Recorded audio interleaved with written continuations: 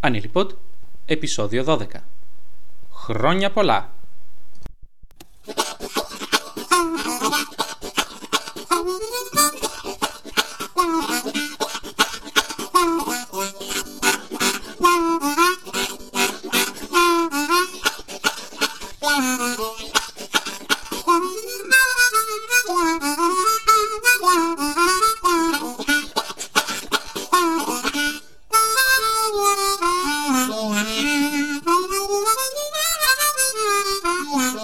Και οι υπόλοιποι συνεχίζουν. Τζιμελάς, ανήλικος ακόμα μιλά για το καλοκαίρι. Κόφτω ρε ανήλικε, κόφτω ρε, μην μιλάς άλλο για το καλοκαίρι. Βαρεθήκαμε ρε γάμο, το φτάνει Χριστούγεννα σε λίγο.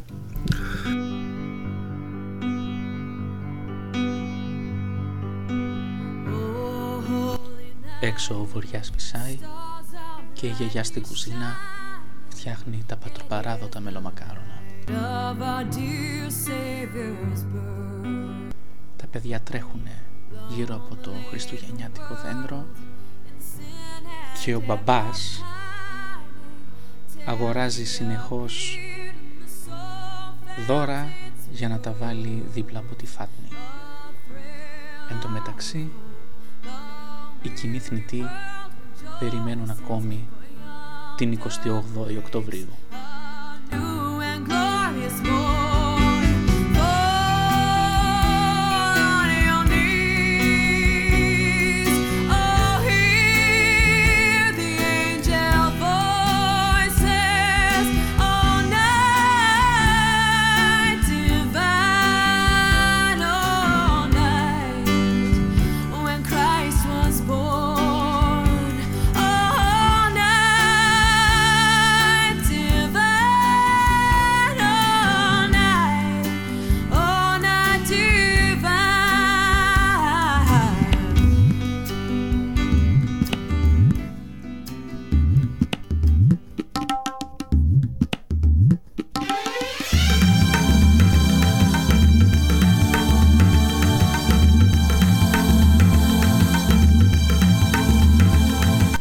Γεια σας, είναι Δευτέρα 13 Οκτωβρίου 2008 και εγώ είμαι ο Ανήλικος.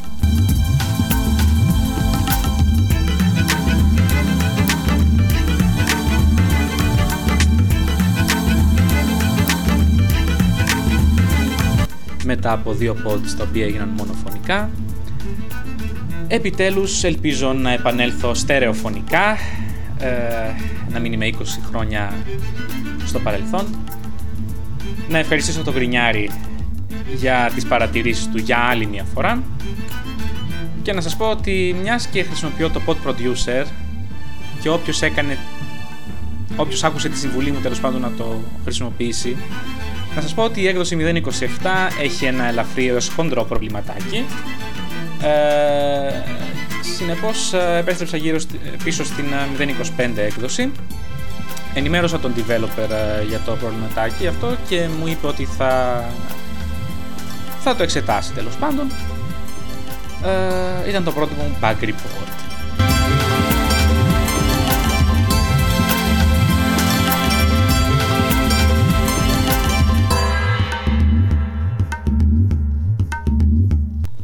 Λείψαμε ένα Σαββατοκύριακο και έγινε χαλασμός από τις εκπομπές που βγήκανε online.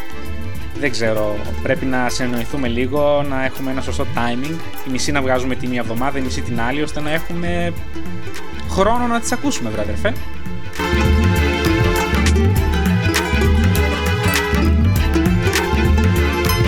Και όχι μόνο τις βγάλαμε όλοι μαζί τις εκπομπές.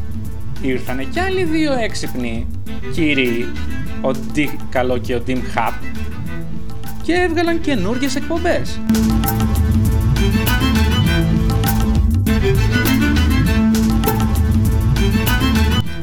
Ο Καλό έκανε το Autopod.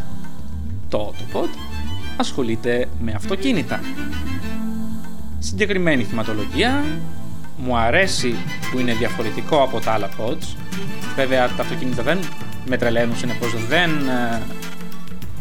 δεν ξέρω κατά πόσο θα με ενδιαφέρει το συγκεκριμένο, αλλά έτσι είναι ο ανταγωνισμός. Σωστά?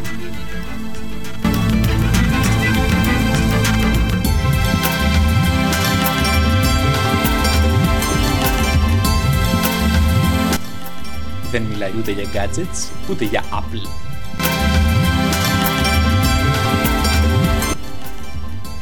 Μ' άρεσε μάλιστα η πρόταση που έκανε ο Dilsend για το Autopod, να πηγαίνει ο Δίκαλο και να κάνει test drive ο ίδιος κάποια αυτοκίνητα. Δεν ξέρω κατά πόσο είναι εφικτό βέβαια αυτό, αλλά θα ήταν πολύ πρωτότυπο για τα δεδομένα μας.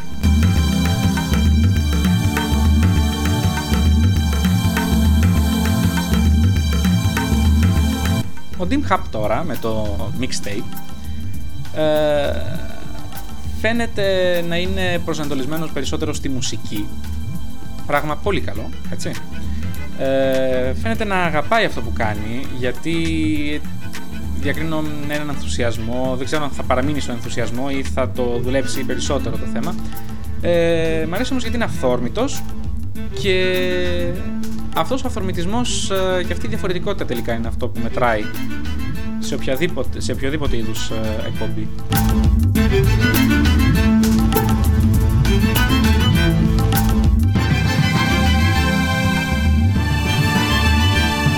Αυτό το Σαββατοκύριακο, εκεί που ήμουν στη Ρώμη και έκανα κάτι σεμινάρια σε έναν φίλο περί podsafe μουσικής, περί podcasts, περί blog, γενικότερα περί, ανακάλυψα τους Iconoclast, ένα συγκρότημα rap hip hop από Γαλλία, και σήμερα θα ακούσουμε Iconoclast. Πάμε λοιπόν για Beau Famille.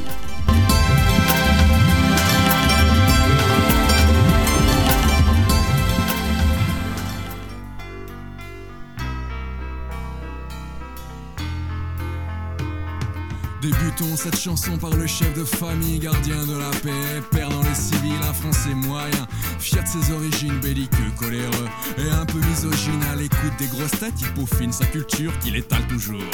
Comme la confiture le dimanche à la chasse, voilà sa tradition, le litron et les balles lui servent de munitions. Son épouse s'exécute, insipide et soumise, ménagère accomplie. Le silence comme devise, vie par procuration. Quand elle lit voici, s'imagine ainsi, riche et loin d'ici, avec des mères commères, elle discute dans la rue des palabres dignes d'un débâché de la rue, mais ne tarde pas, car de rôde le danger de ces jeunes basanés qui pourraient l'agresser.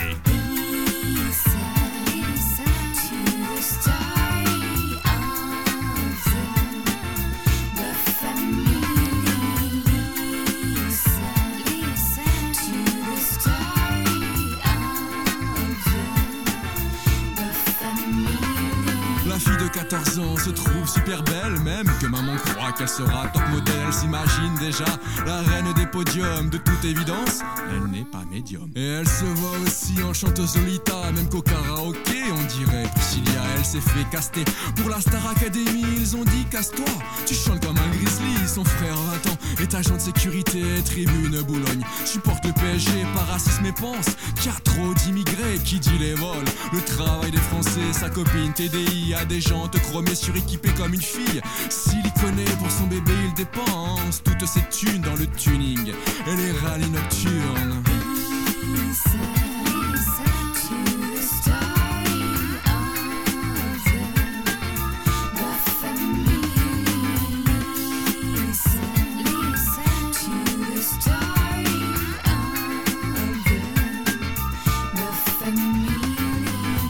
Vient le temps des congés payés, la caravane chargée, direction Saint-Tropez. 1000 kilomètres après, les voilà entassés sur la plage abandonnée par les crustacés. La fille décomplexée se présente au casting, persuadée qu'elle est de gagner Miss Camping. Au soleil elle a bronzé, masqué son acné. Dommage que sa mocheté, elle puisse pas la cacher. Son frangin va en boîte, mais il sait pas danser, alors forcément il boit et finit bourré. Fatalement devient lourd et même grossier. Résultat, quelques claques de jeunes filles offusquées. Un stylo, un papier, la caméra armée, affûtée comme jamais. Les parents sont lancés, motivés pour traquer les proies de renommée qu'ils ne cessent d'adorer, d'aduler, d'admirer.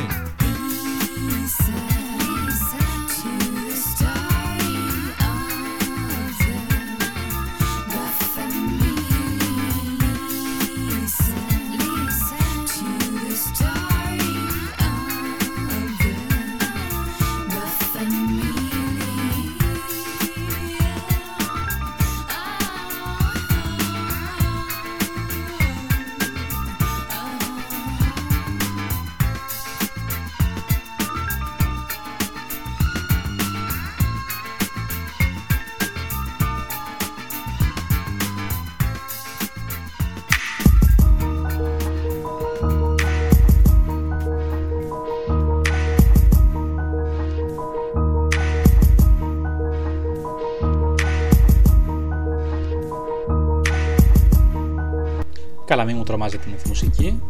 Για ελληνικές σειρές θα πούμε σήμερα. Ενδεικτικά κάποιες από τις πολλές που βγήκανε την προηγούμενη εβδομάδα.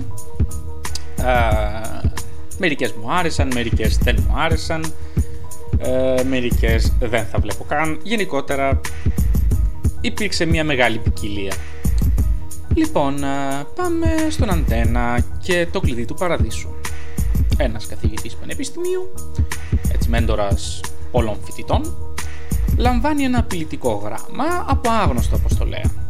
Κάποιο οικονομικό σκάνδαλο που πιθανώς να εμπλέκει καθηγητή και πριν ήταν ή μια περίεργη ιστορία. Ο αγαπημένος τώρα μαθητής του καθηγητή αυτού, του μέντορα, είναι μπλεγμένος κάπου, απροσδιόριστα. Και ο καθηγητής αποκτάει ένα κλειδί, το κλειδί του παραδείσου το λεγόμενο, που και καλά κρατάει φυλαγμένο ένα κείμενο που πρέπει να αποκρυπτογραφηθεί. Παίζουν Σπύρος Παπαδόπουλος, Ζέτα Μακρυπούλια, ο Αποστόλης Τότσικας και διάφοροι άλλοι τέλος πάντων. Να σας πω τη μαύρη αλήθεια, δεν με πείθει ούτε ο Σπύρος Παπαδόπουλος ούτε ο Τότσικας, κι ας είναι έτσι γλύκας χωρίς το μαλλί. Λοιπόν, τέλος πάντων, δεν νομίζω ότι θα συνεχίσω να την παρακολουθώ συγκεκριμένη, έχουμε και άλλα πράγματα να κάνουμε. Απλώς επειδή συνήθως πάντα την πρώτη εβδομάδα βλέπω να δω τι υπάρχει στην αγορά, είδα έτσι το πρώτο επεισόδιο.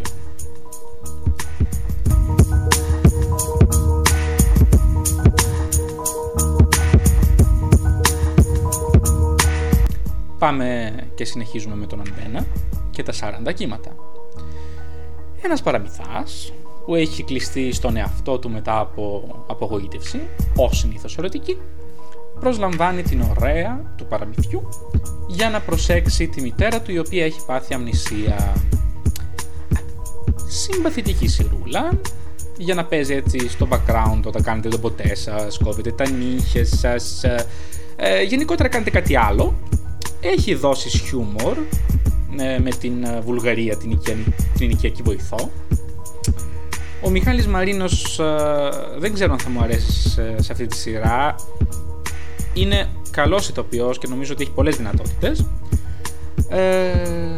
Και εκτός από αυτόν παίζουν Ελίνα Σακά, η Κάρμεν Ρουγκέρι. Παραμύθι χωρίς Κάρμεν Ρουγκέρι δεν υφίσταται. Χριστίνα Τσάφου και Χρήστος Γιάνναρης.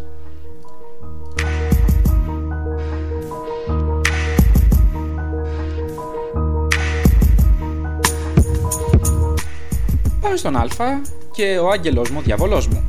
Ένας άγγελος και ένας διάβολος αναλαμβάνουν αντίστοιχα να καλυτερεύσουν και να χειροτερεύσουν τη ζωή μιας άνεργης μητέρας, την οποία παίζει η Μυρτώ Αλικάκη.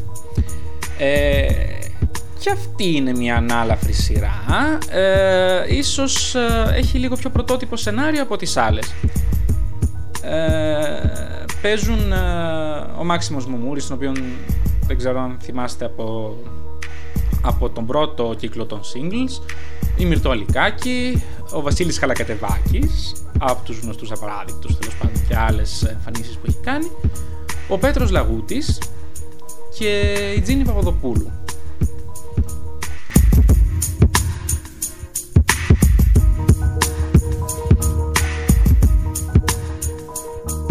Για τα άγρια παιδιά δεν θα μιλήσω, γιατί έγραψα σχετικά στο blog. Θα μιλήσω όμως για τα ματωμένα χώματα. Τα ματωμένα χώματα είναι το γνωστό βιβλίο της Διδό Σωτηρίου. Το είχα διαβάσει πολύ μικρός και δεν θυμάμαι ιδιαίτερα πράγματα, να πω τη μαύρη αλήθεια, έτσι. Συνεπώς δεν μπορώ να κρίνω το story και τη μεταφορά. Μπορώ να κρίνω όμως το αισθητικό αποτέλεσμα. Δεν λέω, αξιολογότατη παραγωγή, οι ηθοποιοί και όλα τα συναφή, μια χαρά. Νομίζω όμως πως όπως και οι προηγούμενες σειρές εποχής στην ελληνική τηλεόραση, επικεντρώνεται στο φαίνεστε, βλέπε σκηνικά, κουστούμια, αλλά με τη σκηνοθεσία λίγο και με το σενάριο κάπου κουμπώνομαι, με κάθε σεβασμό προς τον κύριο Κουτσομίτη που κάνει την σκηνοθεσία, έτσι. Δεν μπορώ να βλέπω, ας πούμε, σε μια σειρά τη σκηνή γλεντιού στημένη. Δηλαδή, το στυλάκι γλεντάμε τώρα, αλλά δεν μιλάμε, δεν γελάμε. Δείχνουμε όμως ότι γλεντάμε, ρε παιδί μου, καμία λιθοφάνεια. Η σκηνή της καταδίωξης, όπου τρέχουν οι καταδιωκούμενοι μουγγί, τρέχουν και οι διώκτες επίσης μουγγί. Γενικά πλάνα, χωρίς να ακολουθεί η κάμερα τη δράση. Βέβαια, ίσως αμερικανίζω λίγο στην κριτική μου. Αλλά συγγνώμη κιόλας, έχετε δει διώκτες και διωκούμενους να βρίσκονται σε τέλεια σιγή, μήπως ξυπνήσουν τη γειτονιά?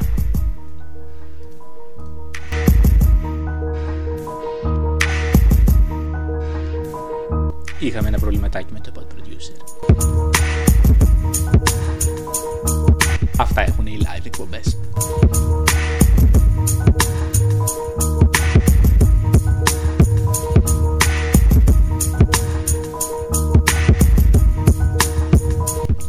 Προς το παρόν δεν θα σας κουράσω με άλλες σειρές.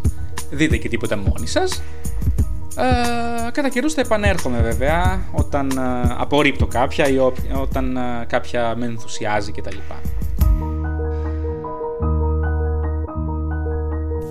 Πάμε για Νικονοπλάστ και Μονάστρ Éternel, αιώνιο μου αστέρι.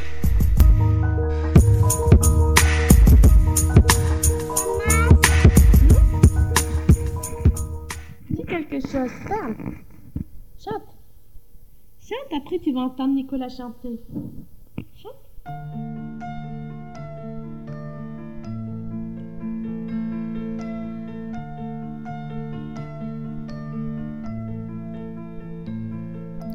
Un gamin de 10 ans regarde souffrir sa mère et devient bien trop tôt un adulte trop amer.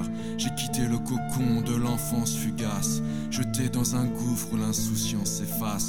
Les années se consument, demeurent les séquelles, comme autant de démons avides de querelles. J'ai quitté le chemin du pays des merveilles, mais je sais que là-bas, un ange me surveille. Je vois dans les terres scintiller son astre, qui voile les terres peuplées de désastres.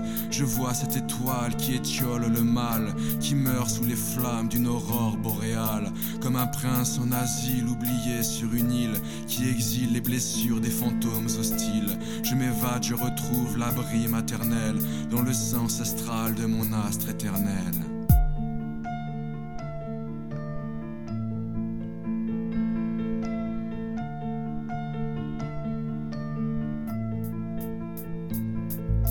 Ma rage poétique aspire à rendre hommage au sacrifice de ma mère, son tendre courage. J'écris chacun des mots qui noircissent ces pages pour que dans son ciel s'évanouissent les orages. Une fervente dévotion embrase ma prose quand en son honneur j'embrasse la cause d'embellir sa vie comme une apothéose où les roses écloses ouvrent les portes closes. Elle ressuscite la paix qui mes plaies apaise quand ses pensées pensent les brûlures des braises. Son amour préserve mon âme des ténèbres où la mort se sustente des chimères funèbres. J'offre à sa splendeur les fleurs dissidentes qui s'épanouissent sous ma plume ardente et s'accroît la candeur de mon cœur qui croit que ma mère est la reine et l'amour son roi.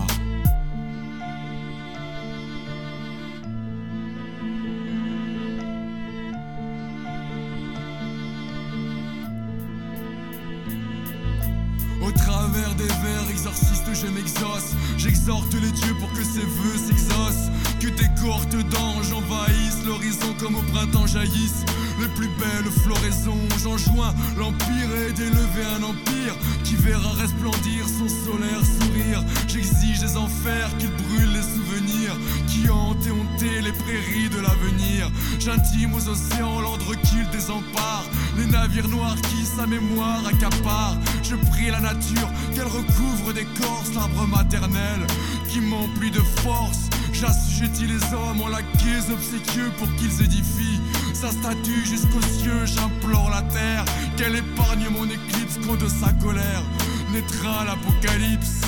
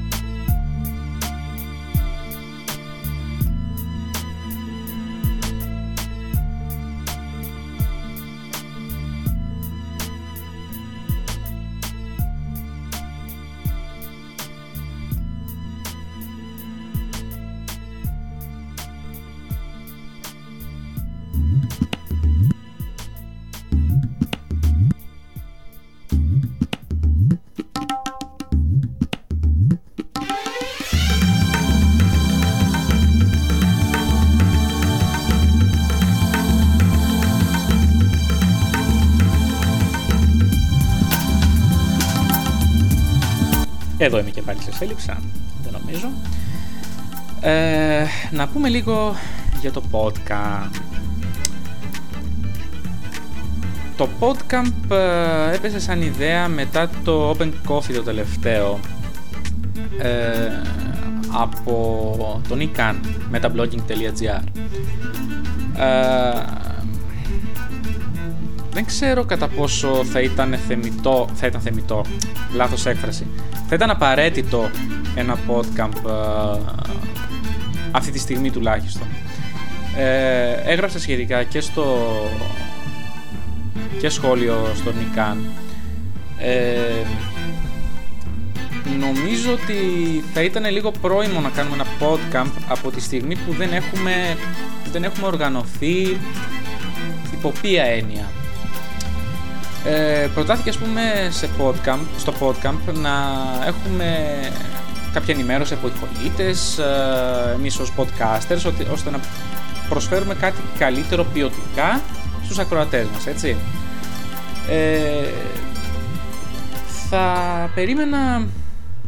Θα ήθελα και θα προτιμούσα κάποιον χώρο, ένα blog, ξέρω εγώ, μια σελίδα, ώστε να μαζέψουμε πληροφορίες εκεί,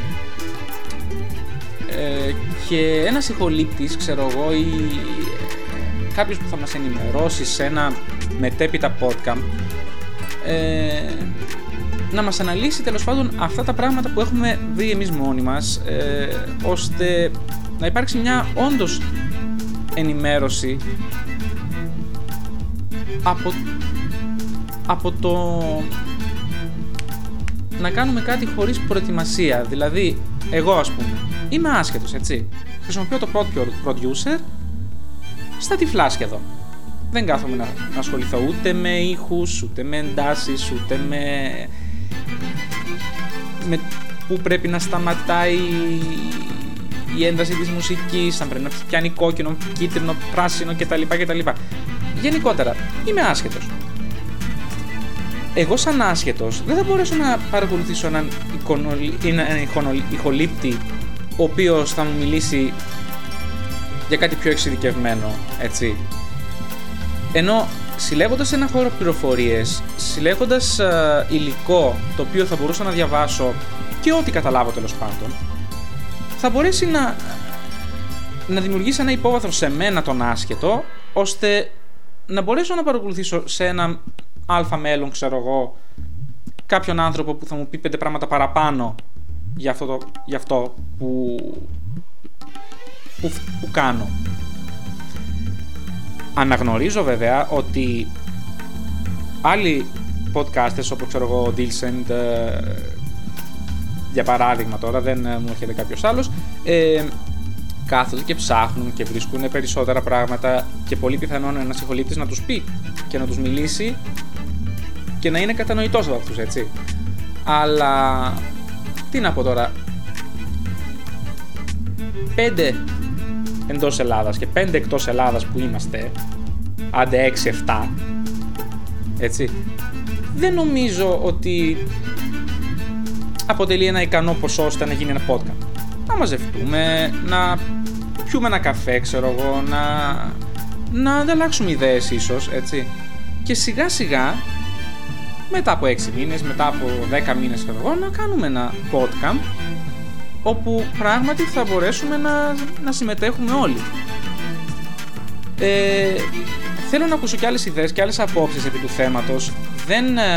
Δεν θέλω να είμαι απόλυτος. Απλώς αυτό που λέω είναι ότι δεν βρίσκω απαραίτητο ένα podcast. Δηλαδή κάτι τόσο το οργανωμένο αυτή τη στιγμή. Εδώ άλλοι γράφουν σενάρια μέσω ίντερνετ, ας πούμε. Εμείς δεν μπορούμε να οργανωθούμε, να βρούμε 5 πράγματα ώστε να αρχίσουμε να συγκεντρώνουμε υλικό. Τέλος πάντων, θα δούμε τι θα γίνει επί του θέματος.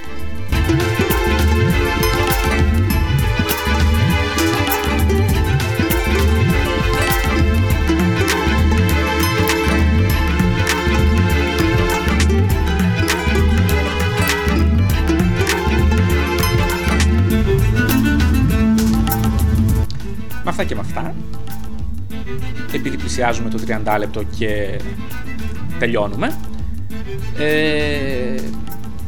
να σας πω λίγο για τη Ρώμη. Η Ρώμη είναι πολύ όμορφη όλες τις εποχές. Είναι πολύ όμορφη πόλη να ζεις. Έχει πάρα πολλά πράγματα να κάνεις. Αυτό το Σαββατοκύριακο επισκέφθηκα τέλος πάντων ένα μαγαζί, ένα χώρο, ένα πολυχώρο μάλλον, ο οποίος λέγεται Κύκλος των Καλλιτεχνών, ελληνιστή, και από ό,τι κατάλαβα εκεί πέρα γίνονται διάφορα πολιτιστικά, από συναυλίες μέχρι προβολές ταινιών μικρού μήκους, art, visual art κτλ. Ένας χώρος τέλος πάντων, το οποίο σε μένα μου κίνησε πάρα πολύ το ενδιαφέρον. Είναι πολύ πιθανό να τον ξαναεπισκεφθώ στο τέλος του μήνα. Και δεν ξέρω αν μας ακούει κάποιος από Ρώμη, Έλληνας ή μη, τέλος πάντων. Μη λίγο δύσκολο, τώρα το σκέφτομαι. Λοιπόν, έτσι αν μας ακούει κάποιος και δεν τον έχει υπόψη το, ας το ψάξει, και αν τον ενδιαφέρουν δηλαδή διάφορα πολιτιστικά, θα είναι όμορφα. Να ευχαριστήσω και δημοσίως τον φίλο μου, ο οποίος μου γνώρισε αυτό το χώρο. Να σας ευχηθώ καλή εβδομάδα, μιας και είναι Δευτέρα. Καλή συνέχεια σε ό,τι και αν κάνετε. Περιμένω σχόλια, είτε στη σελίδα, είτε audio comments, email, ιστορίες, ξέρετε, μην τα λέμε κάθε φορά, γινόμαστε και κουραστικοί. Θα κλείσουμε με Iconoclast και Κύθυρα. Και τι άλλο να σας πω, δεν έχω τίποτα άλλο να πω. Να είστε καλά και καλή τύχη.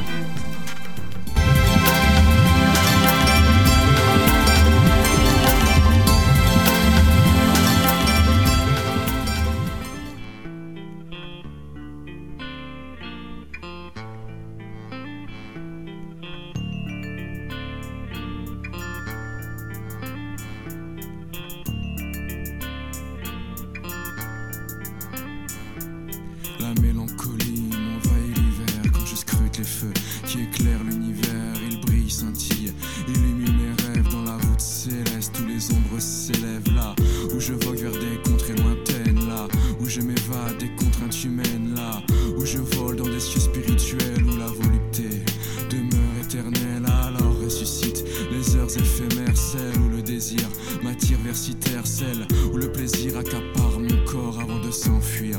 Comme la pluie s'évapore, dès lors le spleen s'empare de mes songes. L'alcool me saoulait, distille ses mensonges, mais l'absence cruelle d'ivresse me sèvre.